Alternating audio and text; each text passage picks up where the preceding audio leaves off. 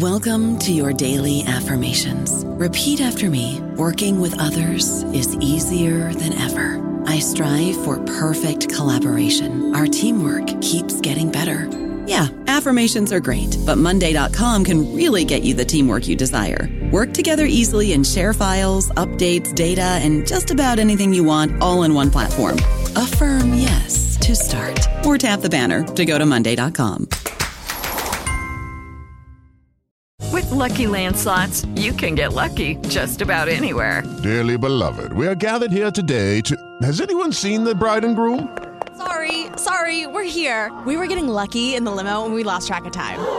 No, Lucky Land Casino, with cash prizes that add up quicker than a guest registry.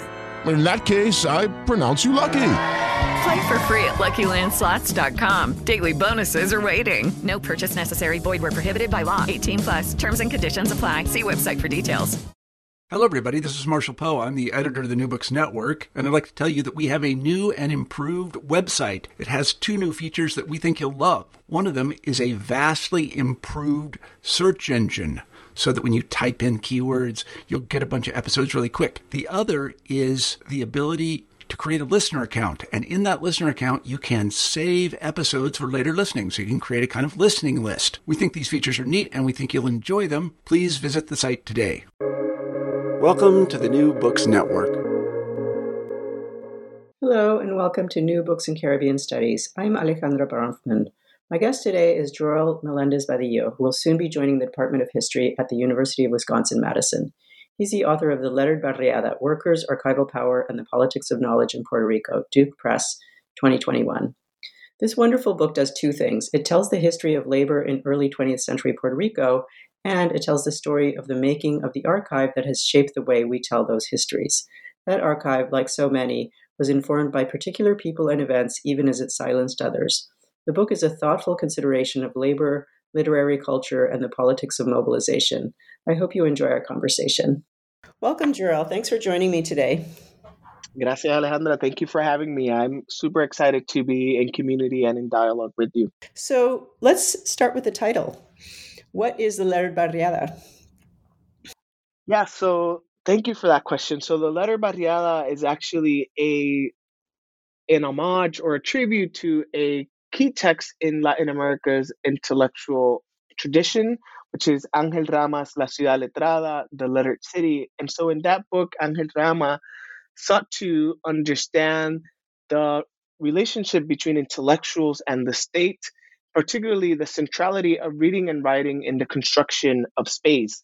And so those processes that Rama described in La Ciudad Letrada when I was studying the Puerto Rican working classes or the context of Puerto Rico in the early 20th century, I just found out that they were very similar to what workers were actually doing and engaging with, right? And so for me, the Lettered Barriada is not only an homage, but it's also being in dialogue with Rama's work by arguing that working class peoples in Puerto Rico were participating in similar historical processes, but in the margins of the country's cultural and intellectual elites. And a funny short story is that I actually arrived at Rama by mistake. I was actually in the library as an undergrad looking for books from Carlos Rama, his brother, actually, who was a sociologist. And so I took all the books I found from Carlos Rama, and among them was La Ciudad Letrada. And the first time I read it, I didn't understand a word of what was happening. And so I went back to Rama as a graduate student, and it really helped me think through some of the things that I wanted to do in my dissertation then and now the book. So I was thinking about that book actually as I was reading yours, and I realized that there are now a kind of series of books that have taken him as inspiration. There's books about the Andean countryside and one about Mexico, letter writing. And so I'm wondering how the Puerto Rican case contributes to those discussions. Absolutely. So I think that scholars have used his book to think about the role of reading and writing and the centrality, really, of reading and writing in broader social and cultural context. For me, I think that it's doing another thing. It's looking at the ways that working class intellectual communities also negotiated with the state, with other social actors through the print word. And so I think that for me, it's a way of yielding light to similar processes that had been studied in the Andes and in Mexico, uh, but in the particular context of a Caribbean country that was colonized and occupied by the United States in 1898. So the particularity and the historicity of the moment that I'm studying, I think it's important.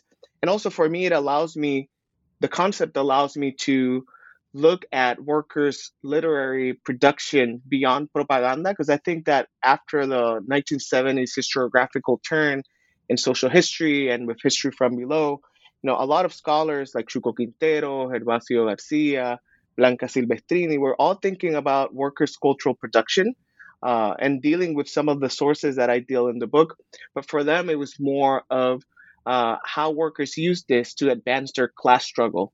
And so I think that Rama allows me to look at that same sort of archive in another way and try to think about the role of reading and writing in the production of identities, in the production of social hierarchies within the margins. And so I think that to answer your question, I think it's tied to the historicity of the moment that I'm trying to engage with, which is that post 1898 moment in the Caribbean. And so Puerto Rico offers for me an example of how working class peoples negotiated knowledge production in relation to this new polity that was emerging. Yeah, I feel like this book sort of changed the way I think about both literary production in Puerto Rico and also labor in Puerto Rico. And I'm wondering if that was one of your intentions. Yeah, absolutely. So I was trying to bridge those two worlds, try to think really intentionally about the ways that these people that were producing all this knowledge and narratives were thinking about themselves. Because oftentimes when we look at it through simply to the lens of labor, we just see them as workers trying to advance, their class struggle and whatnot. But if we look at it from the world of literary studies, it's simply looking at the text. So I wanted to merge those two things and be really intentional in taking seriously how they saw themselves. And so a lot of them saw themselves not only as workers, but also as playwrights, as teachers, as journalists. And they had a myriad of fluid identities. And so I think that by challenging, in a way, the foundations of labor studies and looking at it through the lens of literary studies and literary production in Puerto Rico allowed me to look at certain nuances that I think had been overlooked in the past. One of the other things that you do, actually, which I enjoyed as well, is that you think about texts not just as words on a page, but as sort of functioning within spaces, within workshops, within sort of circulating transnationally and globally among different kinds of people. So I'm wondering why was it important to bring in that kind of, I guess, materialist perspective in the sense of thinking about objects circulating, not sort of Marxist materialism, although you might have been thinking about that as well. But why the spaces that you kind of inhabit and investigate? Absolutely. Thank you for that question. And I think that leads me to unpack a little bit the term, the letter barriada in itself, because what I think it's doing beyond the tribute and the dialogue with Angel Rama, it is also for me an important concept to think about the intellectual community that these workers created. And so there were multiple intellectual communities in Puerto Rico, but the one that I'm particularly interested, which was this working class intellectual community created by a cluster, a small group of members affiliated to this labor federation, La Federación Libre de Trabajadores. So that's the letter barriada that I'm studying. And so one of the things that I argue in the book is that this intellectual community came alive through the nexus of, one, political power, number two, literary production, and number three, the creation of space, both social and physical spaces. And so to answer your question, I think that the print word was crucial in the creation of those spaces, not only the physical ones, because there is that sort of material dimension to it. And I try to look at social study centers that were created as makeshift pedagogical projects and makeshift libraries that workers were creating as part of their broader this broader educational ethos that they had. But I think that the print word was also crucial in the construction of these protean identities, in the construction of this, what I call in the book, global subjectivities, which is basically, I think that it allowed workers, even those workers that had never traveled outside of the Puerto Rican archipelago, to imagine themselves as part of this global labor community. And so there, I think that the print word, the materiality of the print word, and also the social dimension of it allowed me to think about transnational circulation, not only of individuals, not only of bodies, but how ideas were transnationally circulating and were transforming local subjectivities. And so for me, it was very important to be attentive to that materiality, but also looking at the social dimensions of it and the social worlds that it allowed them to craft and create.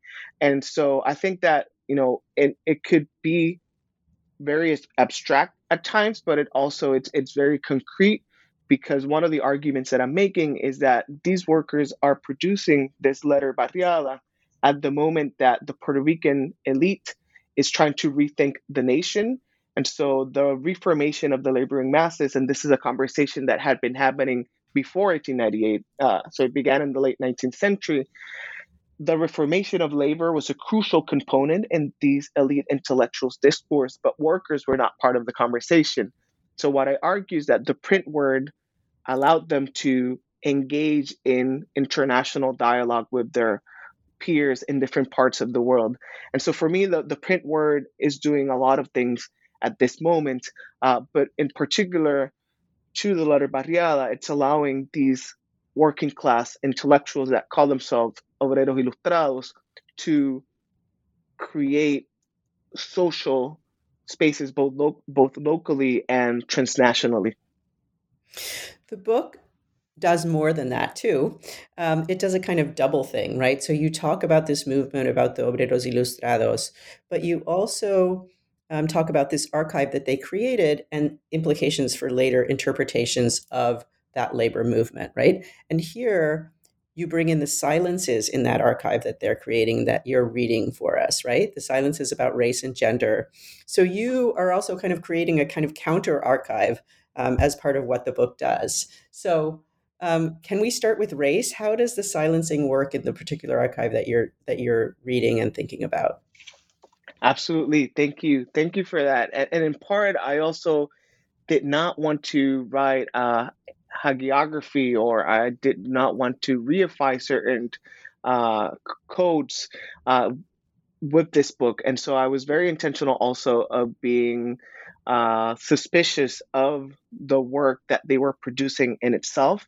And so archives are central to the analysis of the book. And so one of the arguments that I'm trying to make is that the archives that these workers created at the turn of the 20th century not only had power in the moment when they were created, but still operate with great transhistorical power in the present day. And so the small group of workers that crafted this intellectual community were mostly urban skilled workers from urban centers like San Juan, Ponce, Mayagüez, Caguas. And so it was a small group at a moment in which 89% of the population, or 69%, sorry, of the population did not know how to read or write according to the 1899 census. And so it is a small group that is seizing the modes of intellectual production. And so one of the arguments that I'm making is that they were conscious of the power that dominating and crafting historical narratives had. And so in the process, they create all these archives that sought to silence gender and race and non-skilled workers. And so to your question of race, I think that the book by Ileana Rodriguez Silva, Silencing Race, was highly influential in my own thinking. So one of the things that's happening is that at the turn of the 20th century, the leading labor federation in Puerto Rico, la Federación Libre de Trabajadores, decides to consciously articulate a classist sort of discourse of we are all workers, there's no differences among us. But doing so, they were consciously and forcefully silencing any discourse around race. And so this is also, I think, and I argue in the book, that is tied to their Eurocentric aspirations, these notions of enlightenment and rationality. And so race in the early 20th century labor movement was not necessarily tied to phenotype. If you look at the images of the Socialist Party, of the Federación Libre, you will see a lot of Black men that participated in these organizations. However, there's no talk about race. And so part of the argument that I make in the book is that they allowed Black folks to be part of these organizations if they practice a de-Africanized form of Blackness, and also if they did not address race in their writings. And now that's one part of it. And then the second part of how this was operating has to do with archives. So one of the arguments that I'm trying to make, underlining the narrative of the book, is that it's not necessarily that they were not talking about race and they were not talking about Blackness, or there's not necessarily that they were not engaging with it. It's that we don't know how they were thinking about it, because the archive that we have inherited is the archive that a cluster of individuals crafted and created. And so that's the argument I'm trying to make in relation to the power of that archive that they created.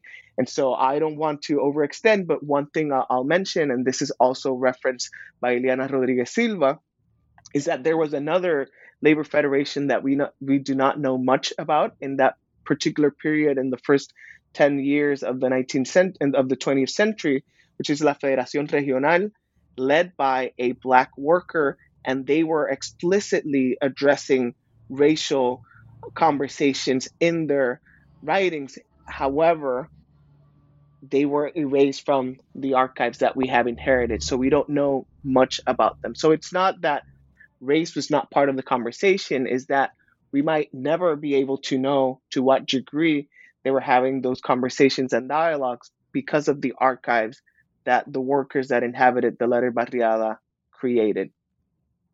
It's really interesting to think about how these issues resonated with Cuba and the way Cubans were talking about race right at the same time as well. Absolutely. Yeah. That's not a question. No. And I was thinking of the sort of exchange that these workers were engaging with, because one of the things that happens is that they were part of this global sort of network, but Cuba, and particularly Havana, and particularly the newspaper Tierra, was crucial in how workers imagined their global subjectivities. And in part, I'm thinking here also with Kurt Schaefer's work on this anarchist network of the Caribbean. And so I'm just echoing what you were mentioning about how it resembled Cuba. And I think in part, there were also working class intellectuals in Cuba that were in dialogue with working class intellectuals in Puerto Rico. So there was this sort of cross-pollination between these two Caribbean countries. Yeah, we forget how much things and people and ideas circulated among those places.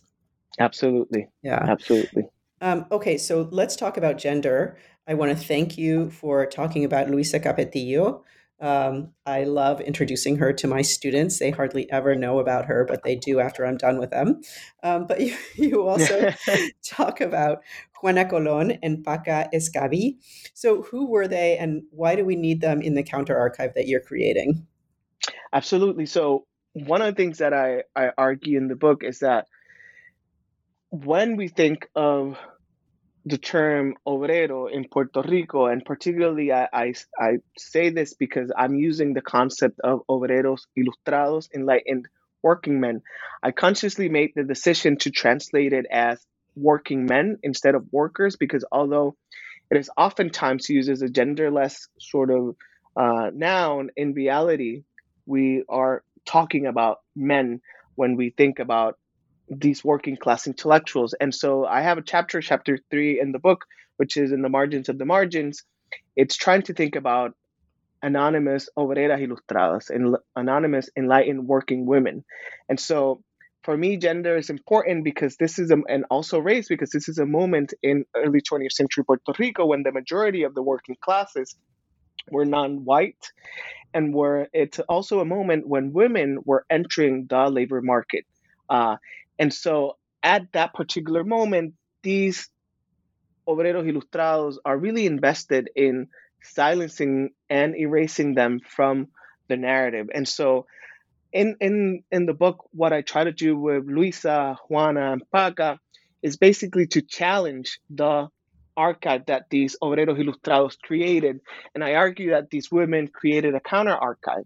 And it's a counter archive because it went against the logics of the archive that obreros ilustrados were creating.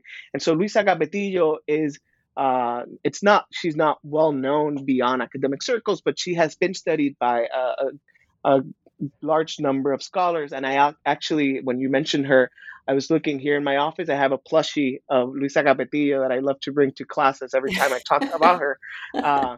And so for me, they provide an example of how working women had to not only go against the logic of the era's heteropatriarchal discourses, but they also had to challenge the labor movement's heteropatriarchal structures. And so Luisa Capetillo is a fascinating individual that wrote multiple books. She published a newspaper, La Mujer, that circulated around the world. She had a hostel in New York. She traveled to the Dominican Republic, through Cuba. There's some people argue that she spent some time in Mexico, in Florida, in New York. So she's this fascinating individual.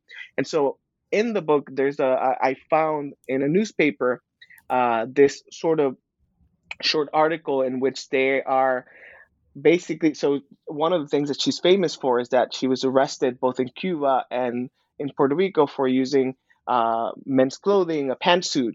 And so I found this fascinating quote in a newspaper in which they say to Luisa Capetillo, apparently she was being bullied by children in San Juan. And so they were like, do not pay attention to these children or to anyone that's trying to mess with you.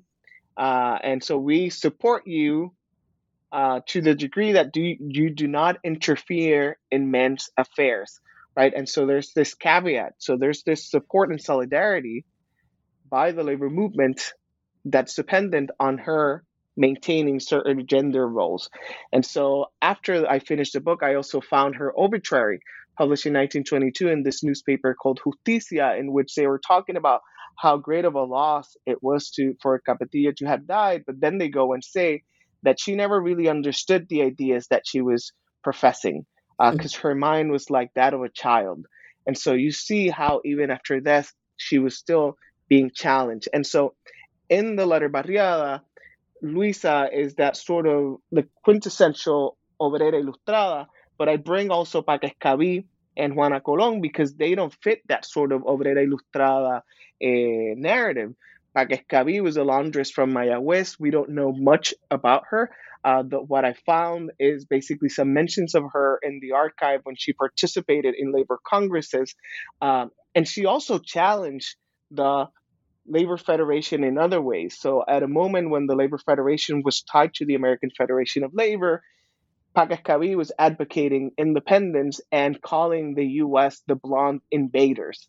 And so that went against the logics of La Federación Libre. And then Juana Colón, for me, is the most fascinating case, which was this illiterate Black working women from the town of Comerío that helped build the Socialist Party, yet she was erased from the narratives that Obreros Ilustrados created.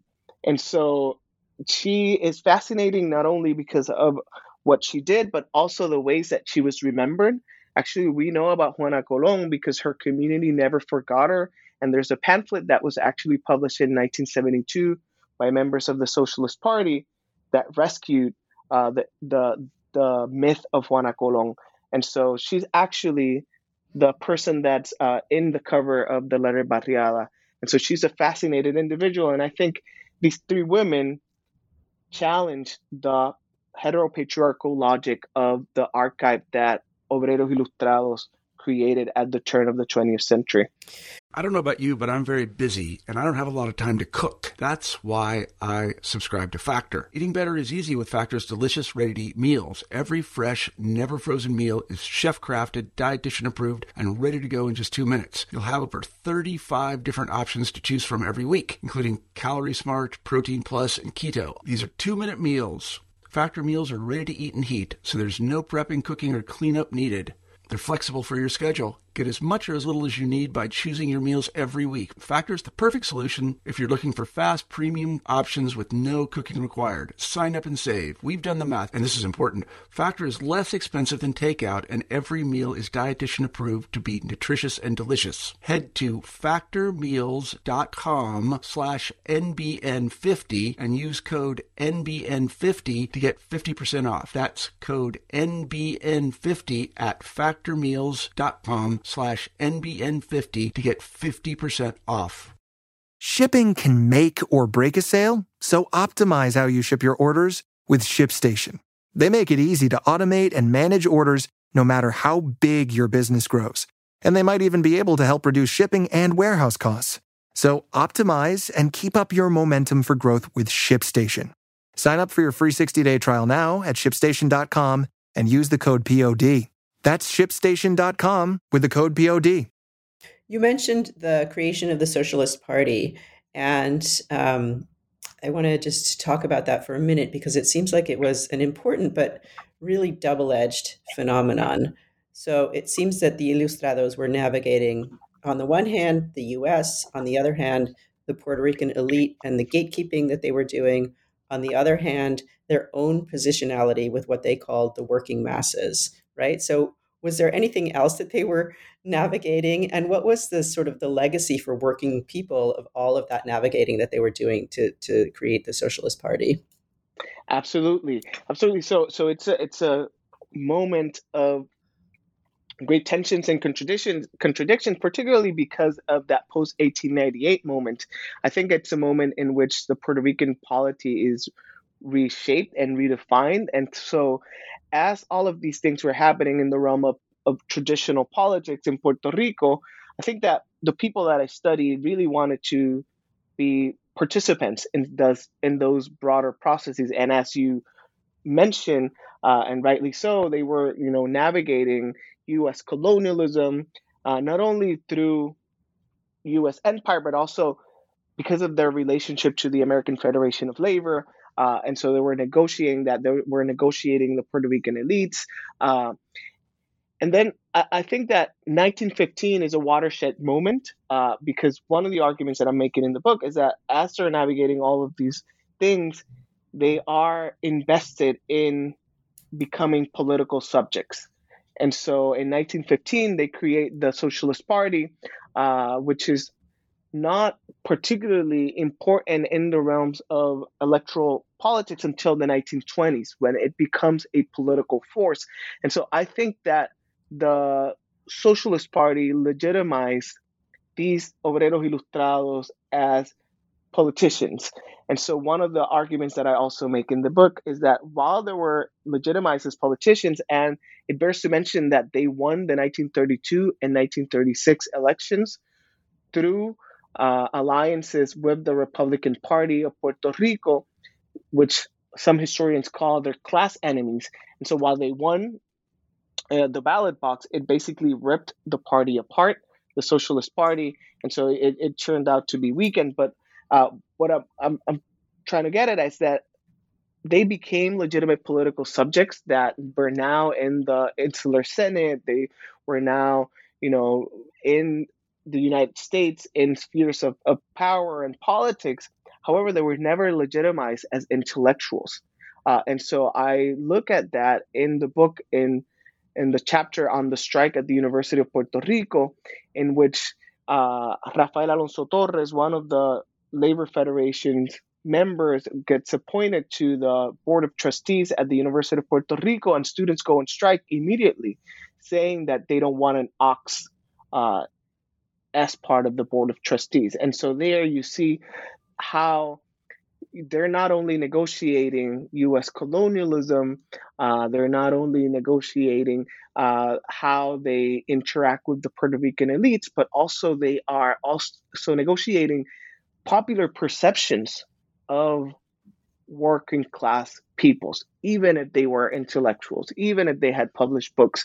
And so for me, it's a very interesting moment when the University of Puerto Rico is also becoming this space of higher learning in the 1930s, and that nation building process that had happened in the late 19th century is now taking place within the university, yet workers are not allowed to participate as intellectuals. And so the Socialist Party, I think it was important in legitimizing them politically, and it allowed them to acquire class mobility. And again, this I always like to highlight that it's a very small group of people. And so in relation to the working masses, one of the arguments that I make is that they became the self-assigned interlocutors of the working masses, or at least that's how they saw themselves. And so, yeah, so I think that the Socialist Party was crucial in that historical moment. Yeah, and sort of that sort of self-assignment comes with its own problematic, doesn't it? Absolutely. Yeah, and so I think that's part of the argument that cuts across the book, is that by self-assigning themselves as the interlocutors of the working classes, they got to dictate how we think of labor history. And so I think that's the other part of the argument that I'm trying to make. It's that it's not only a book about the history, so it's not a working class history book in the traditional sense. I'm looking at this small group of working class intellectuals that crafted this archive, sought to speak on behalf of the others. And now what we have in Puerto Rico, or what we call labor historiography, it's basically the history of the small group of people that we have equated with the history of the working classes. So I think that we urgently need to rethink how we look at that particular historical moment, because we don't know much about what was happening with the majority of the laboring masses in Puerto Rico, because we have only depended on this particular archive. Yeah, it's really fascinating how you sort of toggle back and forth between those two. And I think that that's really one of the strengths of the book. But I just want to go back to the strike for just a minute, because that really surprised me. And I guess that comes from my own ignorance and maybe sense of kind of stereotypical sense of students as always kind of radical and always protesting, for for the rights of underrepresented people or something. And so I was quite surprised that the students were sort of protesting against this guy, Alonso Torres. Was that surprising to you? Absolutely. And so it's a strike that we don't know much about. And as you know, the University of Puerto Rico has this huge tradition of militancy in the labor, and with a militancy from the student body that has always had good relationships, at least in our imaginaries, with the labor movement. And I think that this strike problematized that narrative. And so one of the things that I wanted to do with that 1933 strike at the University of Puerto Rico was also to look at these processes beyond the binary of good and evil. And so, Rafael Alonso Torres was a highly problematic individual. The Socialist Party at that historical moment was a highly problematic institution, because, and it goes back to this notion of being the self-assigned interlocutors of the masses, because while they saw themselves as the leaders of labor in general, or the working classes, it's also a moment when they were being challenged by their own unions because of their bureaucratic practices. It's a moment in which there's a lot of wildcat strikes against the union. And so, in a sense, it allowed me to problematize the Socialist Party in itself, and also to problematize the image of the students always on the side of the oppressed. And so it became this small cosmos of of different sort of political ideologies that were being negotiated by students, by the faculty, by the labor movement, by the public that had an active participation. And one of the things that really surprised me was not only the student movement, but also how this spread to high schools. And so there's a moment in the strike in which Governor Gore feared that this was going to trickle down to elementary schools, that elementary school children were going to start striking against Rafael Alonso Torres at the University of Puerto Rico. And so that fear was real. And so it tells me a lot about that political moment. And one thing that I have not mentioned, and I think it's also important to contextualize, this sort of porosity in terms of the labor movement, is that the majority of the individuals that I studied favored the annexation of Puerto Rico to the United States. And so including Rafael Alonso Torres. And so traditionally in Puerto Rican history, that has been tied to the right or more conservative sort of approaches. And so I also wanted to challenge that and challenge nationalist historiography beyond my politics. And I'm super honest and open about it. I do believe in the national liberation of Puerto Rico, and I believe in the independence of Puerto Rico, contrary to Rafael Alonso Torres. But I think that what Rafael Alonso Torres and the Socialist Party were doing was also quite radical in itself, because by trying to forcefully present themselves as intellectuals, as politicians, when they were being actively pushed out, I find that quite radical. And I do have a shorter piece that I published in the Hispanic American Historical Review about the Socialist Party, arguing that yes, they were pro-annexation. However, this is the same party that was talking about the abolition of the police. They were talking about the abolition of prisons. It was a party formed by ex-convicts. And so I think that I was also trying to challenge nationalist historiography, and the strike allowed me to highlight those tensions beyond who was right or who was wrong, because ultimately I finished the chapter and I don't know who I side with.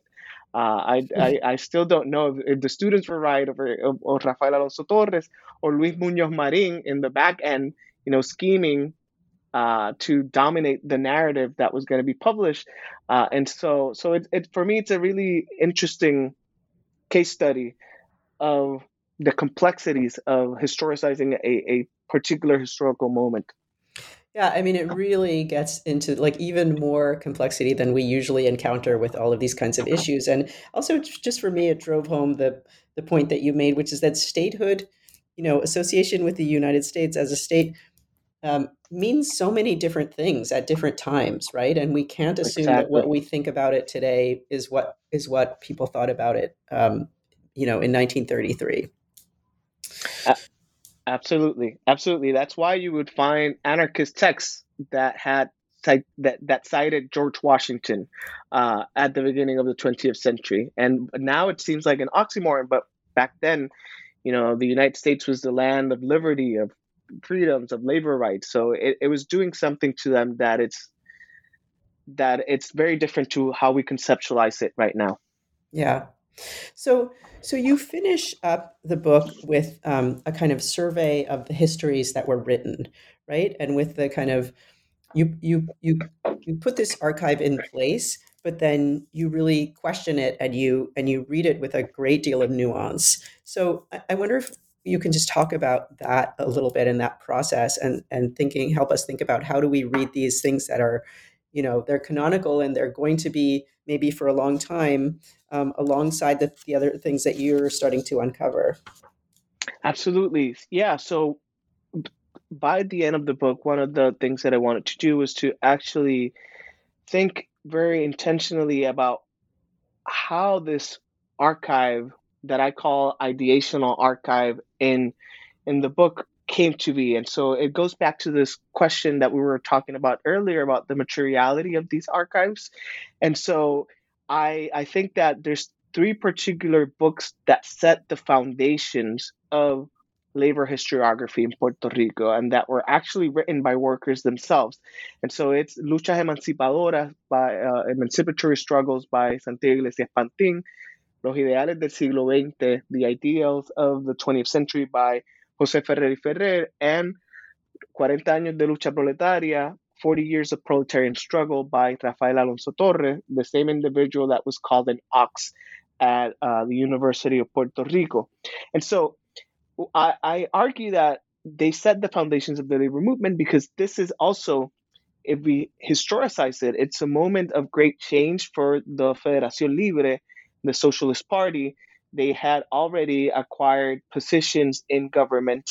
They were retiring. There's a generational relay that's happening within the labor movement. And so now they're really interested in shaping the historical narrative of what they lived. And so I think that those books are doing different things, but they're tied by the same ethos of trying to dominate how we think in the future about them, right? And so it could be seen as their apologia. And so I try to, in that particular chapter, what I'm trying to do is to look at the ways that they crafted their archive and how they created what we could call some master codes that went unchallenged or that are still unchallenged to this day, right? And so that's what I was trying to get at there. And so we see how they erase women, they silence any conversation about race, but also created some really interesting myths.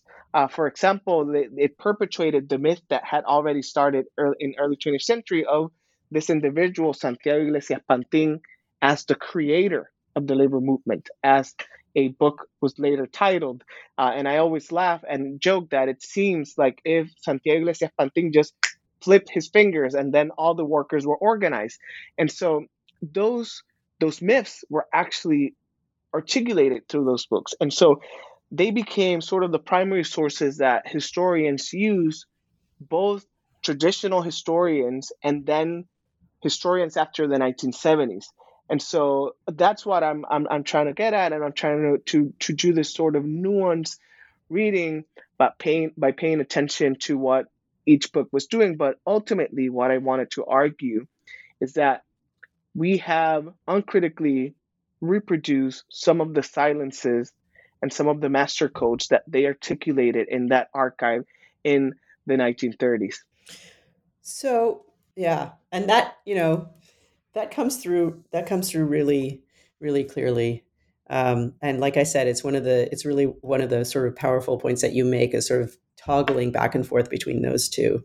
So I have just a couple more questions. One is that I noticed that, and I noticed that you write a lot of this book kind of deliberately putting aside the questions of status, right?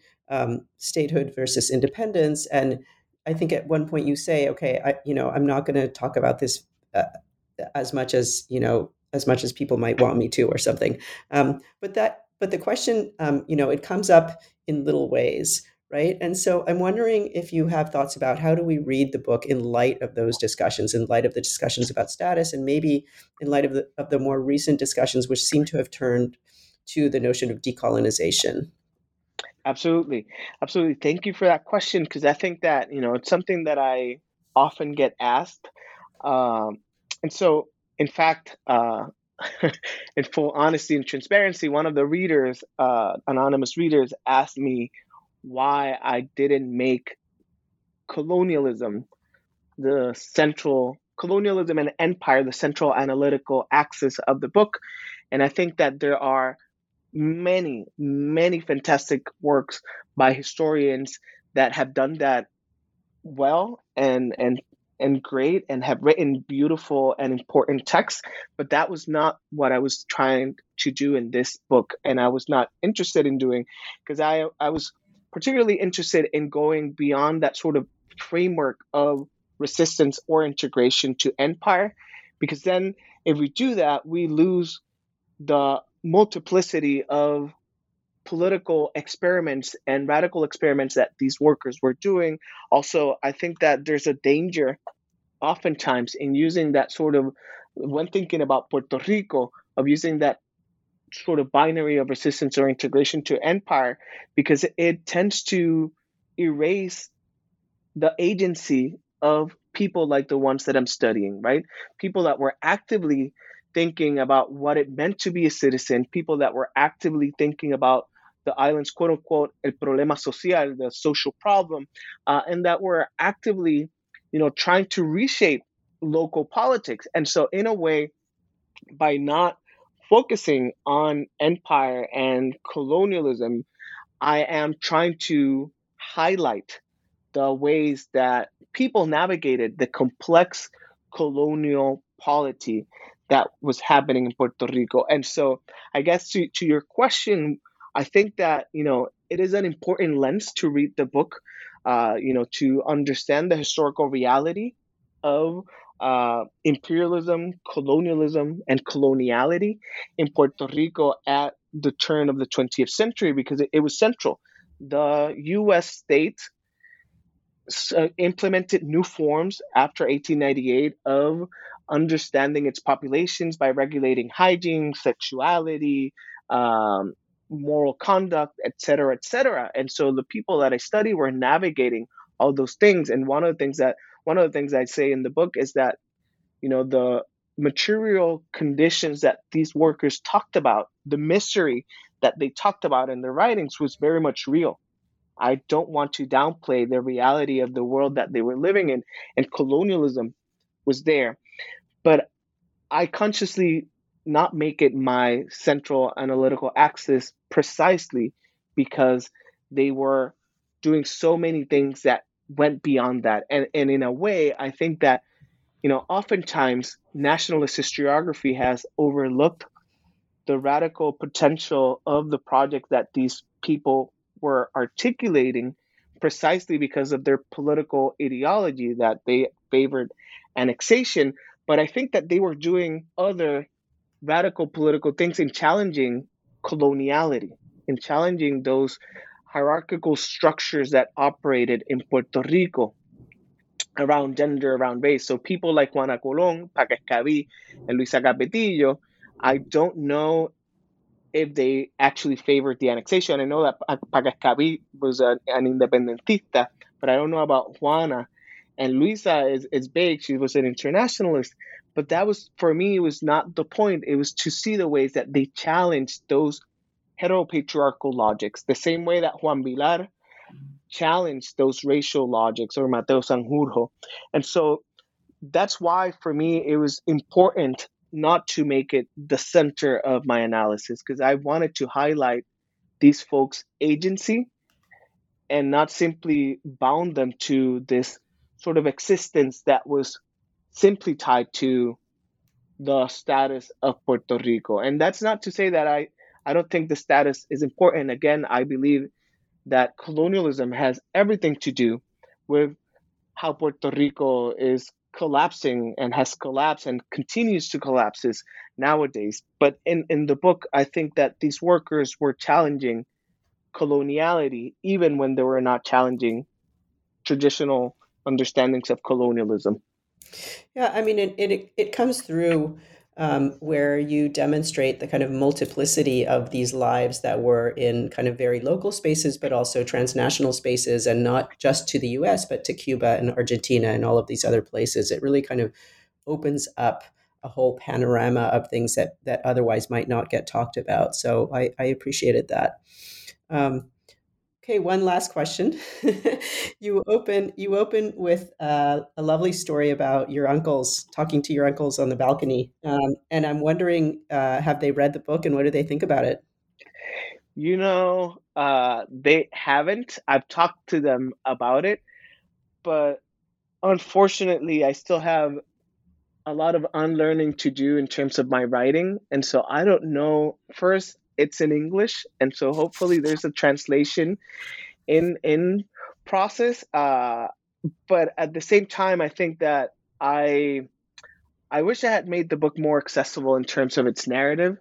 They're super proud every time I give a talk, or every time I do something in Puerto Rico. They're all over my Facebook saying, Dios te bendiga, we're so proud. Yes. And my mom, I remember when I was defending my dissertation, she took a turn. She was in the room, and my mom said, "You are the descendant of those people that you're studying." And so they're definitely proud. But one thing that I mentioned in the book tours is that I think I failed ultimately in finding people like my family in the narrative. And so while originally the book began as an attempt to find those people like my family, those that were non-unionized, those that did not have a scholarity, that had not attended school, that were rural workers, I failed to find them. So I think the book changed from its original intention. So it became a book about why were they absent?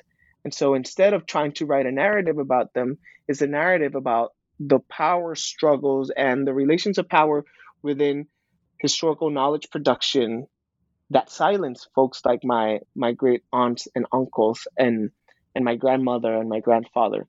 So that to say that they haven't read it yet, hopefully they'll read a Spanish version, and hopefully I've done a good enough job in translating what I wrote. Well, that just sort of suggests that there's a lot more work to be done, right? Absolutely. There's always a lot of work to be done. Thank you so much for talking to me today. No, thank you. Thank you for the conversation. And yeah, it was great talking to you.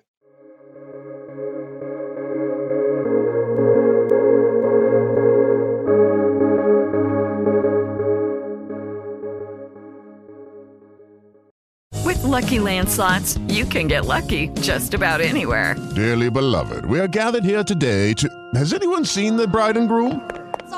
Sorry, we're here. We were getting lucky in the limo and we lost track of time. No, Lucky Land Casino, with cash prizes that add up quicker than a guest registry. In that case, I pronounce you lucky. Play for free at LuckyLandSlots.com. Daily bonuses are waiting. No purchase necessary. Void where prohibited by law. 18+. Terms and conditions apply. See website for details.